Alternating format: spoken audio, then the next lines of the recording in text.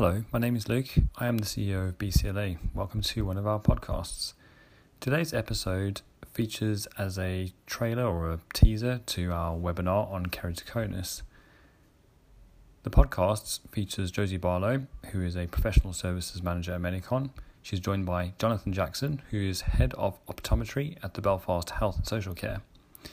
They will be discussing keratoconus and some of the aspects of managing this eye condition. They touch on the treatments available, the importance of teamwork, and a few tips on how to manage keratoconus effectively. The podcast serves as a taster for the webinar where Jonathan and his team will discuss further details about how they manage treatment at his busy hospital. Many thanks to Menicon for sponsoring the associated webinar, which is available to BCLA members.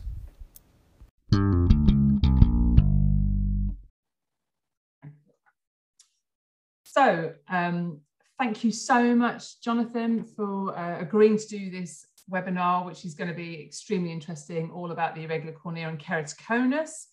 But for those who don't know you, can you tell us a little bit about your background and the role that you now have? Okay, yes, Julie, I qualified in optometry from Glasgow, from Cali in Glasgow, and went straight to Moorfields, spent a year and a half, pre-reg, basic optometrist, developed an interest in both low vision and contact lenses. Contact lenses was particularly interesting, particularly in the area of keratoconus.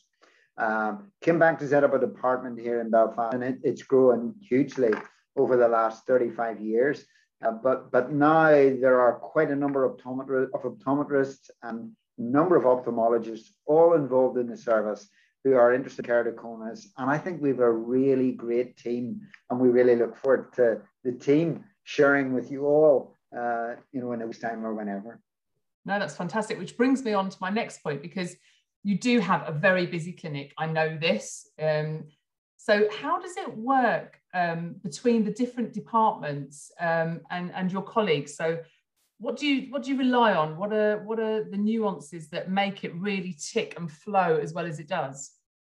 So what makes the keratoconus service work really well is the fact the key ophthalmologists and the lead optometrists in the service work very closely together. We do shared clinics. We do shared corneal clinics where, essentially we joint take responsibility for patients. We're very dependent on our primary care colleagues finding these keratoconics. And one of the big benefits of cross-linking since came in as a treatment, and it is a great treatment for stopping or halting the progression of keratoconus, is that our primary care colleagues are now really up to speed at getting early referrals in. When they come in, then we assess, manage, monitor. That's large optometric roles. We use topography, all those sorts of things.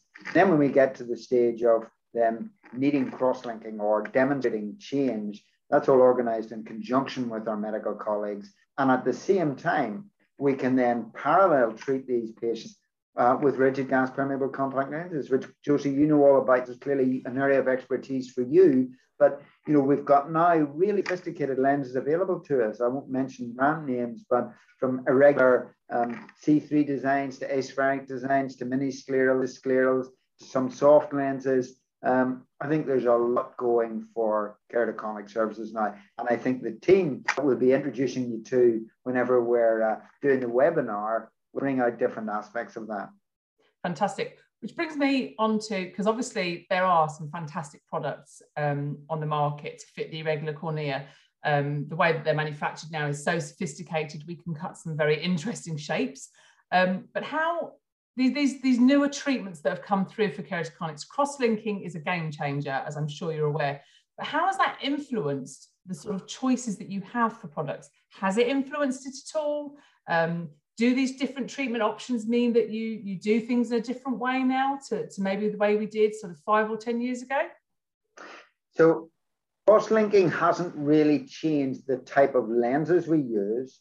It's changed when we use them and the plan for using them. One of the benefits of cross-linking, hopefully, is that we stop many cones getting to the high-end, really severe, very steep cones, which are harder and harder to fit, as you know. So you can fit lenses earlier in the process, there's less change after having fitted the lens. So theoretically, you won't necessarily require as many changes due to parameter change.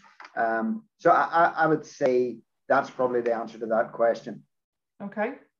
So do you think that there is more that maybe primary care or mainstream optometry can do to help clinics like yours, maybe to help relieve the burden? Is there anything that they could be doing that you would find really useful? That's a very interesting question, particularly in that we're almost 15 months into the COVID era, okay? So COVID has had a huge impact on both primary and secondary care, but for us in secondary care, we've reduced numbers of reduced numbers of patients come through clinic, where we have to practice social distancing within clinic, wear the PPE, all that reduces the number of patients that come through. So our waiting lists are growing exponentially. So as we move out of COVID, a couple of things that we have to look at is, can more be done in primary care with a view to monitoring those who have early keratoconus and may or may not be progressing? Now, I'm not saying specifically that you need to have pentacam topography available to you to do that, but you have to have some method of quantifying corneal topography to give an indication as to whether there's change. Obviously, changes in astigmatism will give you an indication of this change when it's fairly significant, but some form of topography allows you to monitor more subtle change. So primary care, yeah, I think they can help in that. Regrettably, and I'm sure it brings a tear to your eye, clinical practice in primary care, there are less optometrists out there who are confident and competent with hard lenses, mini scleral lens, that sort of thing. But there are experts out there. And our hope would be that we can use those experts rather than necessarily use everybody to fit complex lenses to keratoconus. No, I agree. And I think, I think that there are some very competent practitioners out there, and it's about targeting those that share that sort of, that sort of passion and have that sort of knowledge. So just to wrap up, because I don't want to keep you from your very busy clinic, what are the key things you're hoping people will get from this webinar? So these ECPs, when they tune in, some may have, a lot of experience about the irregular cornea, some may have none and be a little bit, apprehensive. What would be your hopeful take-home message from it? Okay, so in the first instance, every optometrist will see a keratoconic or 2 or 3 or more at some stage in their career. Yes. So for those who have no desire to fit the contact lenses, that's not the point. In the first part of the presentation, which will be done by Dr. Deirdre Burns and I, we'll deal a little bit about epidemiology. We'll deal a little bit about signs and symptoms, how you detect it, how you know it's changing. So that will be for all optometrists and indeed dispensing opticians, contact lens practitioners, and ophthalmologists that are on board. That'll be for all of them. Then, for those who want to be more involved, this is not necessarily hospital optometrists. There will be a lot of hospital optometrists in this category, but it'll also be the specialist contact lens practitioner in primary care. There'll be stuff in there about which lenses to choose, how to decide whether a lens will be a benefit or not, relates to asymmetry, unilaterality, all these sorts of things. And then for those that are really interested in the subject, who will want to know, well, what happens to my patient once they're sent into the secondary care system? There'll be a bit of information on cross-linking, how it's done, who does it. There'll be a bit of information on corneal grafting, which maybe 10% of keratoconics may proceed to that. If cross-linking is successful, it'll be less than that. Okay. So I think there's a bit in there for everybody, but that maybe sounds like a salesman's pitch. No, not at all. No, not at all. I think that's really exciting because I think there's something for everybody. So no matter what your level is, I think you can sort of acquire new knowledge, and you'll also be able to brush up on things, because you're right. We might have one keratoconic on our books and we dread the thought of them coming in and knowing what to do with them. And I think that will definitely give people confidence. So thank you so very much for your time. And I am very much looking forward to listening to the webinar and brushing up on some of my skills, because it doesn't matter how good you think you are, you can always be better.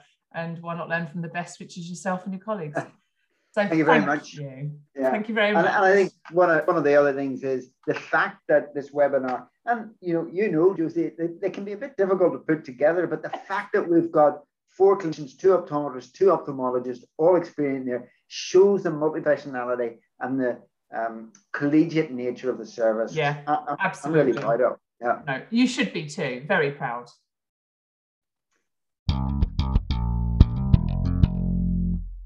The BCLA Clinical Conference returns in June as a virtual event. For the first time ever, we will be live streaming across a period of 30 hours to cover different time zones across the world.